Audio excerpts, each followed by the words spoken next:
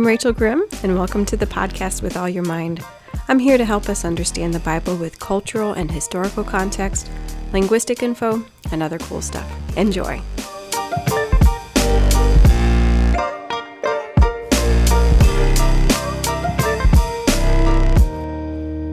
All right, guys, welcome back. This is Rachel, and this is With All Your Mind.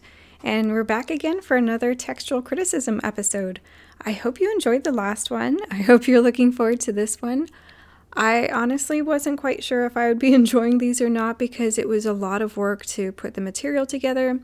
It feels really complicated and dense, and it was just hard to distill it down to easily manageable chunks, but I think I did it. You can be the judge, though. But yeah, I'm really enjoying it because it's just interesting to me. I'm a nerd, so it's interesting to me. I was actually going to avoid it for a week, postpone it for another day to record this one.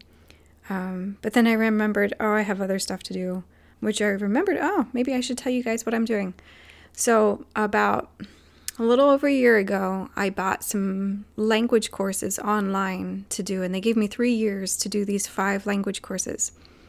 And I think I mentioned them a long time ago, probably at the very start of the podcast in season 1.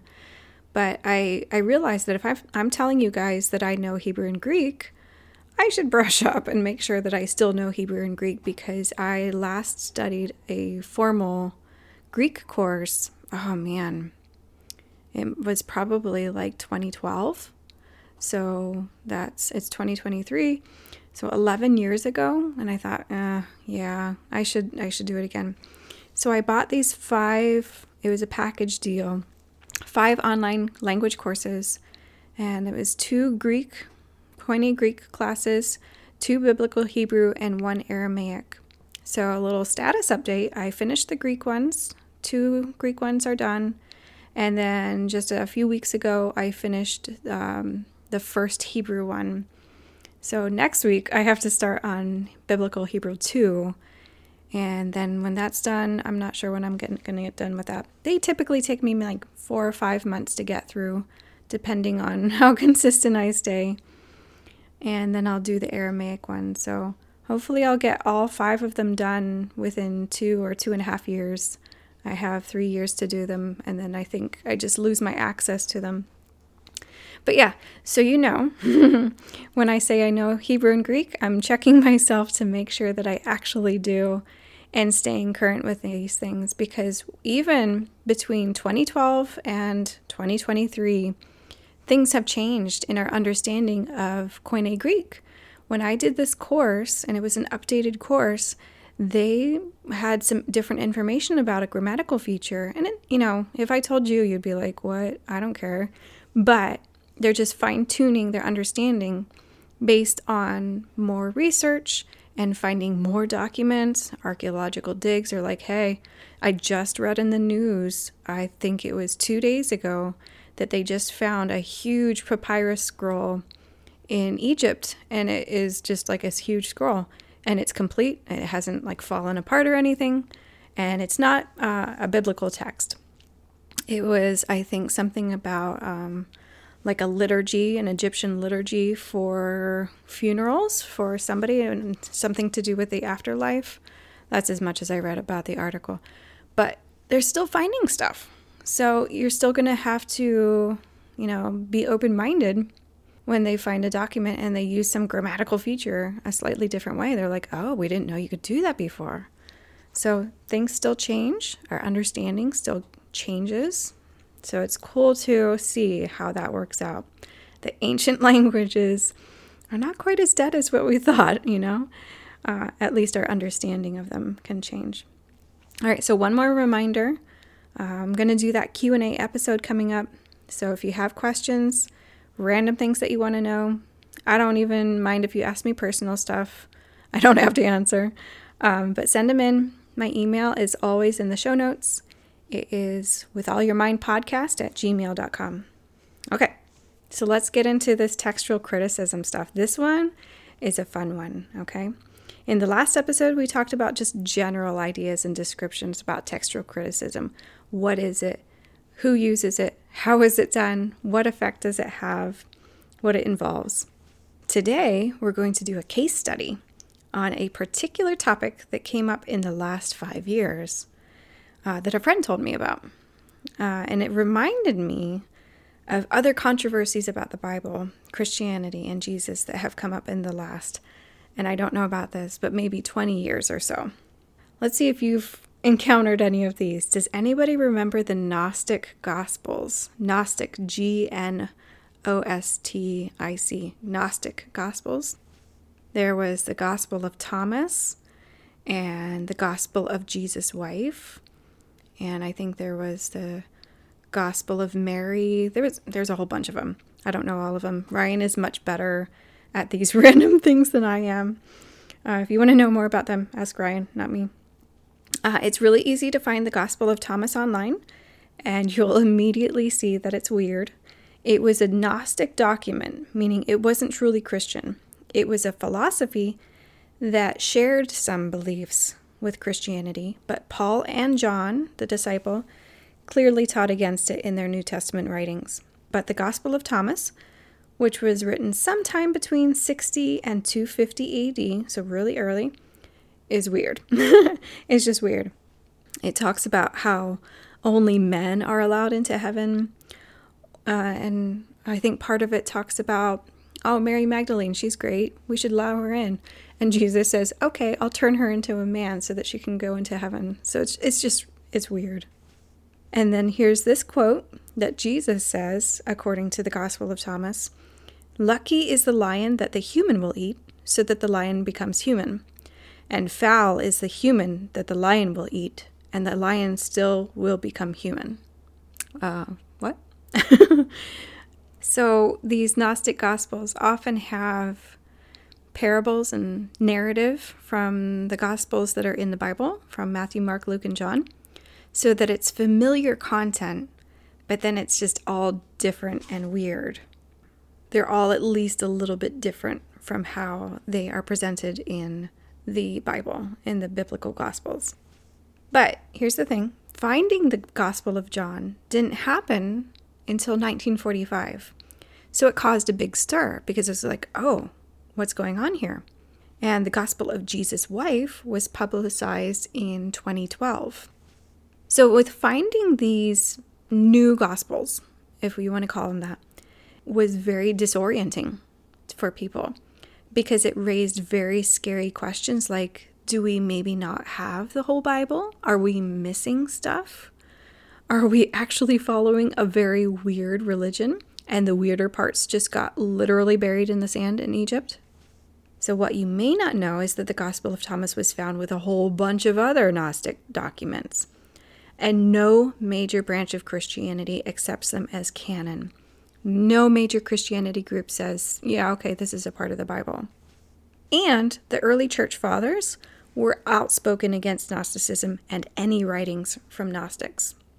So this was a very well-known topic and issue, and it was spoken against. I think one of the early councils was formed just to talk about Gnosticism and kind of create creeds and define Christianity so that it specifically excluded Gnosticism. I won't get into what all Gnosticism is, but it's not Christian. So it was clearly not accepted in the 100s and 200s AD, and it isn't now. That's consistent. So anyone that tries to make it seem like Gnostic Gospels or any Gnostic texts should be considered Christian is just misrepresenting or straight up trying to deceive you about the situation. So don't worry about those. But then there's this Gospel of Jesus' wife, which was presented, I'll say that very specifically, publicized in 2012, and it turns out that it's most likely a forgery. It was a modern forgery written on medieval papyrus. So somebody got their hands on medieval papyrus and wrote this Gospel of Jesus' wife. And this Gospel of Jesus' wife makes it sound like Jesus is married, and I think it was to Mary Magdalene. And I remember this being in the news and it being a big deal, like, oh no, was Jesus actually married? And I thought, does that really change anything for me? And I was kind of like, whatever, I really don't care, because I don't care if Jesus was married. If they didn't mention that in the Gospels, I don't really care. But it doesn't matter either way. It was a forgery. And that is the job of a textual critic, to find out what's even real. So it's a good thing we have textual critics around to find out what's real, what's a forgery, what's the real deal. Yeah. Okay. So let's talk about a case study that I kind of got personally involved in just because I researched it. That's the extent of my involvement. And a friend sent me an article and said, hey, what do you think of this? She was really excited about it, but she wanted to get some facts before she got more excited about it, which I appreciated, because when we find kind of exciting things, exciting stories, we can kind of cling to them. We can kind of force them to be true in our brain because of our own motives. So I appreciated that she wanted to kind of fact check this. So one of the things that kind of came up through all of this was that I realized that we need to make sure that we're not twisting the Bible to make us feel empowered, fulfilled, or just plain excited about something new. So it's an important part of textual criticism to make sure you're not using it as a weapon or as self-fulfillment. Okay, so here's the story. My husband and I, with our 2 boys, were going on an hour-long drive for a family day. We were going to a place called Penn's Cave. And if you're from central Pennsylvania, you probably know what Penn's Cave is. It's out in the middle of nowhere in Amish country, Mennonite country. And it's this underground cave. It's not in a hillside. It's under the ground. And it's filled with water. So it's this subterranean lake that's also a cave. And it was discovered, I think, in the 1890s or somewhere around there. And then has been nearly continuously used as a tourist site since then. And you can just ride these really long, skinny boats through the cave and pop out on the other side in their kind of safari park that they have with animals. It's really random. Yep. But that's central Pennsylvania for you. So we were heading out there, and a high school friend texted me an article and said, what do you think? So with my husband driving and my kids watching YouTube videos of Mario Kart, I researched whenever I had reception because we were driving through state forests and stuff. There was not much reception in some parts. So this is a pretty long story. I had to go through maybe 3 or 4 different articles before I felt like I had the whole story. So I have to skip over some parts of how things were presented in one way, the original article, blah, blah, blah. I'm going to link all this stuff in the show notes. So if you want to read all of these articles for yourself, feel free, but I'm going to kind of summarize a bit. But the story was a woman was working on a master's degree in New Testament studies, and she was looking at one of the earliest manuscripts of the New Testament, and it was the Gospel of John on a papyrus, and it's called Papyrus 66. And that should tell you something about how many papyruses we have. Papyri. 66, and I think the last number is 150. There's a lot, and these are all New Testament manuscripts. And some of them are only one gospel or one book of the New Testament. Some of them have more than one book, but they're all from the New Testament. So this particular papyrus, Papyrus 66, was discovered with other papyri in 1952 in Egypt. And it was only made available online to look at, as opposed to traveling to, I think it's Switzerland, where this is housed, in the last 20 years or so. So it's only been online in the last 20 years. So now, just recently, in the context of history, it's only recently that you could independently do research on these papyri without having to travel to Europe to do it. And these papyri, I'm going to get it wrong and say papyruses, I know it. Papyri. These papyri are not all in the same location. This one is in Switzerland, but it said one page of it is in Germany. So you have to be pretty rich, pretty independent, not have little kids at home to be able to travel around to look at these before they became online and publicly viewable. So now we can look at the text. There's photocopies of each page of the text. And this is another thing that I'm going to have a link in my show notes so that you can actually look at the specific page of the document that we're going to talk about. You can see the handwriting. You can see what a papyrus, what an ancient manuscript looks like. And this one is about from 200 AD. And you can see that there were corrections made on the documents. And if you read Greek, you can see they used abbreviations. And wow, these things are hard to read. I mentioned this in the last episode, and it was because of the research I did for this episode that I looked at a lot of pages of manuscripts to find the particular one that I wanted. And it was actually Ryan that found it. He's a good researcher, man. But yeah, it's really hard to read these. The ink is faded. You can still read it, but if you're not so good at Greek, you would really struggle. It's in a particular script that is not the same as modern Greek script. It's a little bit different. They do not have any spaces between words. They do not have any spaces between sentences. They don't have any punctuation. They break up words between lines so that you have to know what the word was supposed to be able to reconstruct it. It is hard. It is very hard to read these manuscripts, okay? So this lady who was doing this research, getting her master's in New Testament studies, saw that a scribe had made a correction to a word. And the particular verse she was looking at is John 11:1. And this is where we're opening the scene where Lazarus gets sick and dies, and Jesus raises him from the dead. That's the beginning of the story. It starts in John 11.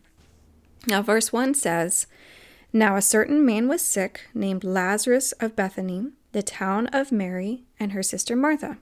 I'm going to read it again because this is where everything begins for this whole story. Verse 1 says, "Now a certain man was sick, named Lazarus of Bethany, the town of Mary and her sister Martha."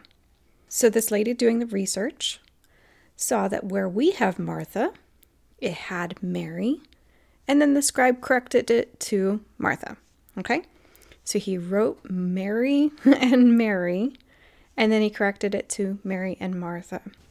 And that's pretty normal practice to correct mistakes like that, to just write it above, scratch it out. But you can still tell that they changed something. So what's special about this? Well, the lady who was looking at that document noticed lots of mistakes in regards to Mary and Martha and mixing up those names, and some pronouns like he and she. And she did well. She noticed a mistake, that mistake in verse 1, that the scribe corrected and wrote above it Martha, not Mary. So she was the first one to ever notice this mistake, okay? That's the big deal, is that nobody else had ever noticed this mistake before. And I'm sure there were people that had gone through this manuscript before. I know that people went through this and found mistakes and changes and variations before. Textual variants, that's what we call them, if it's a little bit different from other texts. But remember what I said about these documents. They're very hard to read. So missing something, while it's not common, it can happen, especially since these things were only online, able to be seen by the general public for less than 20 years. And this lady was looking at it in 2019, so minus 4 years, so no more than, say, 15 years, okay? But so far, all of this is not really newsworthy, right? This is just what you call a textual variant.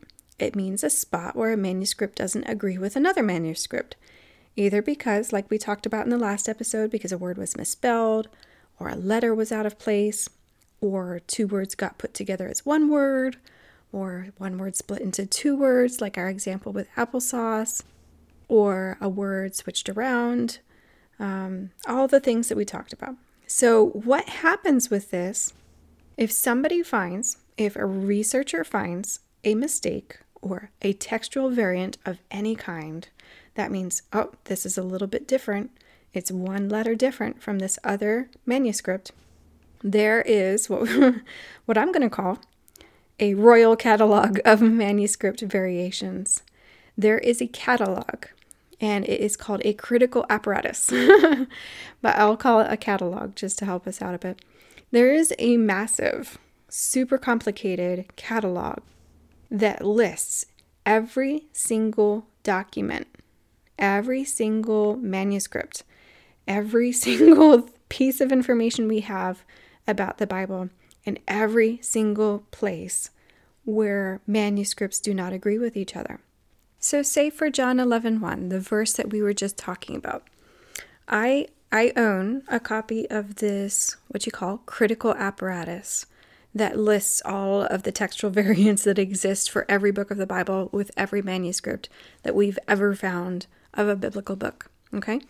You can buy one if you want. It comes alongside a certain Greek Bible. And so I opened this up on Logos Bible software. And for John 11:1, it tells me that there are 2 textual variants across the board from every single manuscript that we know of for John 11:1. There is Papyrus 6, has something slightly different for one word, and Alexandrinus and one other document have another difference, and it's just a different word that is in a different, I'm not going to get into the grammar. So there's 2 words that have slightly different things about them across the board. In every single manuscript that exists in the world, there's 3 documents that don't have the verse exactly the same. Okay? And then I can look for verse 2. There's like 40 documents that have something slightly different in there. For verse 3, there's just one. There's just one in verse 3, that one document that has an outlier, something slightly different. And guess what? It's Papyrus 66. And I kept on looking, and I was like, oh, Papyrus 66 has a lot of little changes and a lot of textual variants in there. Papyrus 66 is a little bit weird. So anyway, there is this thing called the critical apparatus that tells you, just the normal person can look at it and see, oh, that manuscript has that word, but this manuscript has this word, and so on and so on. I wanted to know, this critical apparatus edition that I have is from 2012. It was before this lady found this textual variant. And I wanted to know if this is 2012 and they're going to put out a new edition in next year, I think, in 2024. And I wanted to know, are they going to include this new textual variant? Are they going to say, hey, we found another variant? So I wanted to know, would this textual variant make it into this royal catalog of textual variants? Would they say, oh yeah, we see that now. That is a correction that was made, and we don't see that in other manuscripts. We don't see Mary and Mary. We see Mary and Martha everywhere else. We've never seen that one. That's a textual variant. So I didn't want to wait until 2024 because this episode was going to be published in 2023. And I wanted to know for you guys, what are they doing with this? Because this lady that was doing this research went before the committee that writes this royal catalog, the critical apparatus, and she made her case for it to say, hey, I found it here, and making sure that she wasn't looking at a forgery or something different, making sure, just making sure that it was a real thing and that she hadn't been mistaken somehow. So I wanted to know. So I went ahead and emailed some people that work with this committee of editors, and asked, hey, can I find out if this is going to be included? Now, I emailed back and forth with this guy, and I accidentally asked for the wrong verse because this lady actually worked on a lot of different verses in John 11. But it was really interesting to see the information that he gave me, because he gave me an Excel spreadsheet for John 11:21. And this is a verse that also includes Mary and Martha, right? So that's where she saw another textual variant. And the document he sent me had every single manuscript known to man for John 11:21 and how each individual manuscript phrases that verse. and you could see where they capitalized, where they didn't capitalize, where they abbreviated, and where they didn't abbreviate. And this document had 200 different entries, 200 different manuscripts known to man for John 11:21. And guess what? It was boring to look at because of how similar everything was. It was interesting to see which things were abbreviated. It was a well-known practice to abbreviate the names of God, name of Jesus, the title Christ, and different things like that. Even crucify and the cross were words that were commonly abbreviated. So it was interesting to see which documents, which manuscripts abbreviated things, and which ones said things slightly differently. But by and large, like 180 out of 200 of these documents were like virtually identical. And you could also see where words were sometimes switched around, just how we might say in English, I like dogs and cats, but then you could see somewhere else, I like cats and dogs. And it's no change in meaning. It's just, that's what you would call a textual variant if that were done for the Bible. So you could see where textual variants weren't terribly uncommon. They were just really, really unimportant ones. Not at all weird to have it documented and noted. It goes through a process. So when you find a textual variant, it just goes through a process. It's vetted to make sure it's not a fake or a forgery. And if it's all legit, it goes into this catalog, the critical apparatus. This lady made her case in front of the catalog's editors in 2019. So what would happen is if they accept it as real and not noticed before, is that it would go into this catalog, into the critical apparatus. And even if this textual variant were included in this giant catalog, it would not change our Bibles. All right? Here's the thing. It would not change our Bibles because it's a textual variant. It means it's one spot where something is different. An outlier, a one-time mistake in one manuscript. And one of the basic rules of textual criticism is that you don't look at quality, you look at quantity. So that means if 100 manuscripts say that Jesus wept, and one says that Jesus laughed, you take the 100 that say that Jesus wept. Even if that one time that says Jesus laughed is the most respected of all the manuscripts. Okay? So it doesn't matter if one manuscript says one thing. We take the majority. We take the quantity, not the quality. That's a basic rule of textual criticism. So these mistakes about Mary and Mary instead of Mary and Martha, that's one of nearly 200 different manuscripts. Now, this guy that I asked, will this be included in the critical apparatus that's going to be updated and sent out again next year? He didn't give me an answer on that because I asked about the wrong verse. And he's a really busy guy, and I did not want to email again and ask him to check on a different verse. But what I did was I brought up this Papyrus 66 in Logos, in my Bible software, on my computer, and it has a note in John 11:1. It says, hey, this was changed. There was an edit right here. It used to be Mary, and then a scribe scratched it out and put Martha. Okay? So the editors of the papyrus, the digital editors of the papyrus itself, which is housed in Switzerland, doesn't have anything to do with the critical apparatus. That's a different organization.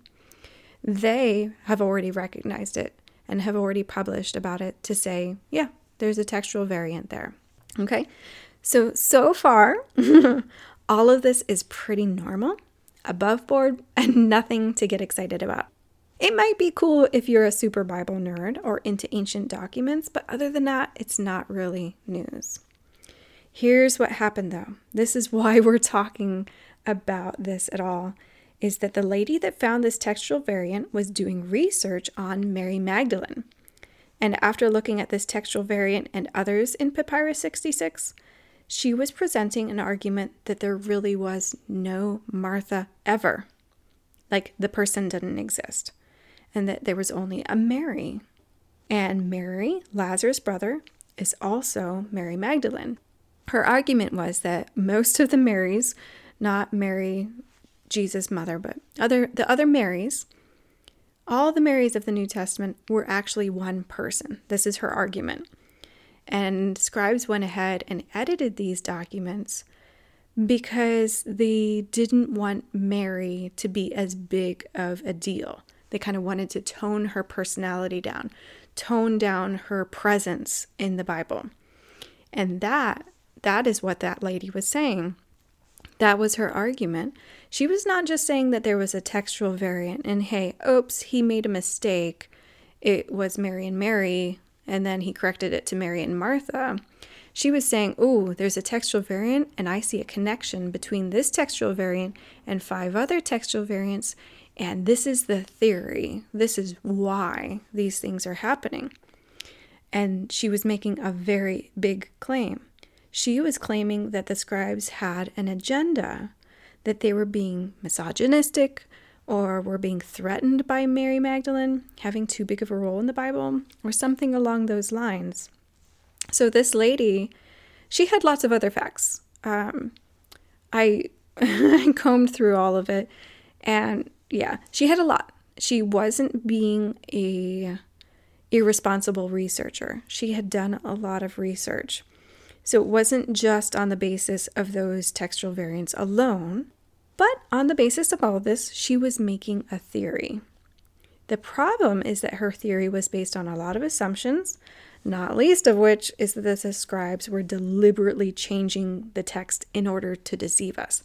That's the big deal. That's the big claim that she was making, because we have no evidence of anybody ever doing that anywhere else in the Bible. And that's why I'm okay with textual criticism, because it just goes to show how honorable people were with how they were handling all of these manuscripts.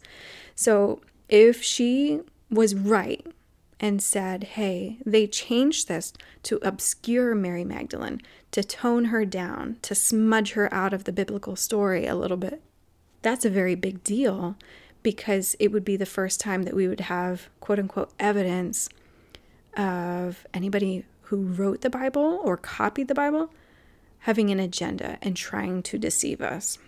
So this made big news, as you would imagine, and people started to preach and teach that Mary Magdalene was a bigger figure than what we think she was, and we should give her more credibility and credit, and that she was kind of like a parallel figure to Peter, the disciple Peter.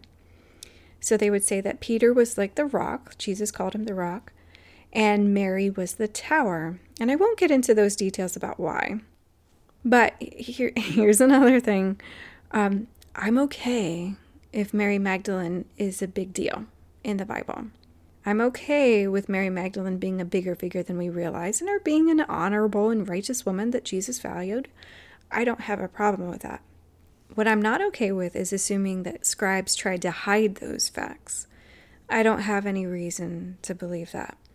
And this is the problem with textual criticism from the conservative evangelical viewpoint. They see textual criticism as an open door for theories and assumptions to be made based on some true facts, but also a lot of speculation. And those theories and assumptions satisfy people's desires to make the Bible into what they want it to be. And I agree, that is a danger. It is very dangerous to believe that men, because scribes were men, were deliberately trying to minimize the influence of a woman. When I responded to my friend about this article that she sent me, I told her my immediate gut reaction to it. And then I researched, and then I told her my more immediate gut reactions, and then the facts that I was finding. And I told her that my gut feeling about the article was that somebody was trying to make a case for women to have more authority. That was my immediate reaction. So how can we divide down? How can we figure out what to do with this information? What do you hold on to and what do you flush down the toilet, basically? Well, we can say that textual criticism is not bad. To see what the ancient manuscripts of the Bible actually say and how they were written and what sorts of problems and difficulties they had is really interesting. I read more nerdiness. I read the introduction and background information for Papyrus 66. I went back and looked at what this foundation that owns this document said about it. And they had a whole huge bibliography for people that worked on this and presented information about it. And what they said was, it seems like the scribe that copied down Papyrus 66 was a guy that really got into the narrative. And off the top, just looking at this document, it's full of mistakes. It's so full of mistakes. And you might say, oh, this guy just wasn't even paying attention. But then they say, actually, he was paying attention a little bit too much. And what he would do is that he would read chunks and then he would write it down. And then he would look back and realize he wasn't writing it down verbatim. He wasn't writing it down word for word. He was accidentally summarizing or accidentally just switching words around. And so Papyrus 66 is full. It is full of mistakes.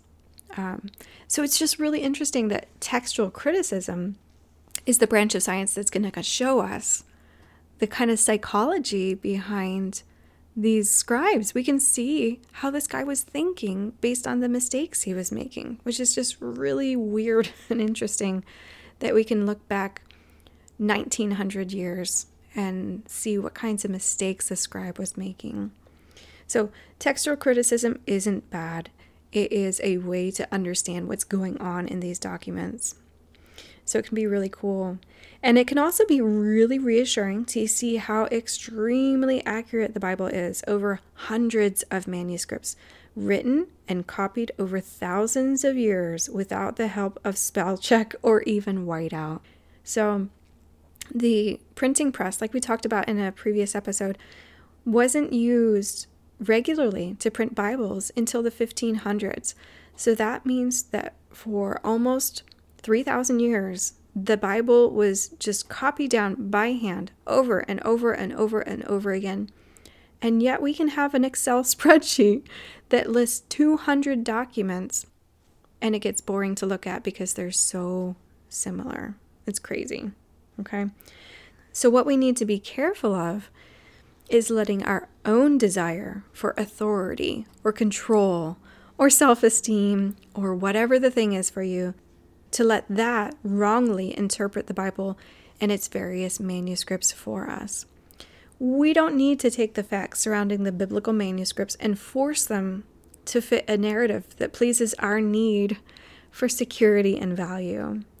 And we also need to be careful that when we read stories in the news or from church about how someone in academia made a theory and it's all because of textual criticism and ancient manuscripts and blah, blah, blah, we need to be careful to not throw the baby out with the bathwater and say textual criticism or academic study is bad. It's not.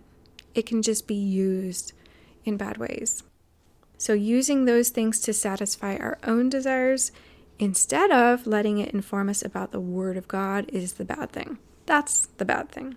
So let's let the bad thing be the bad thing. All right. So that's what I have for today.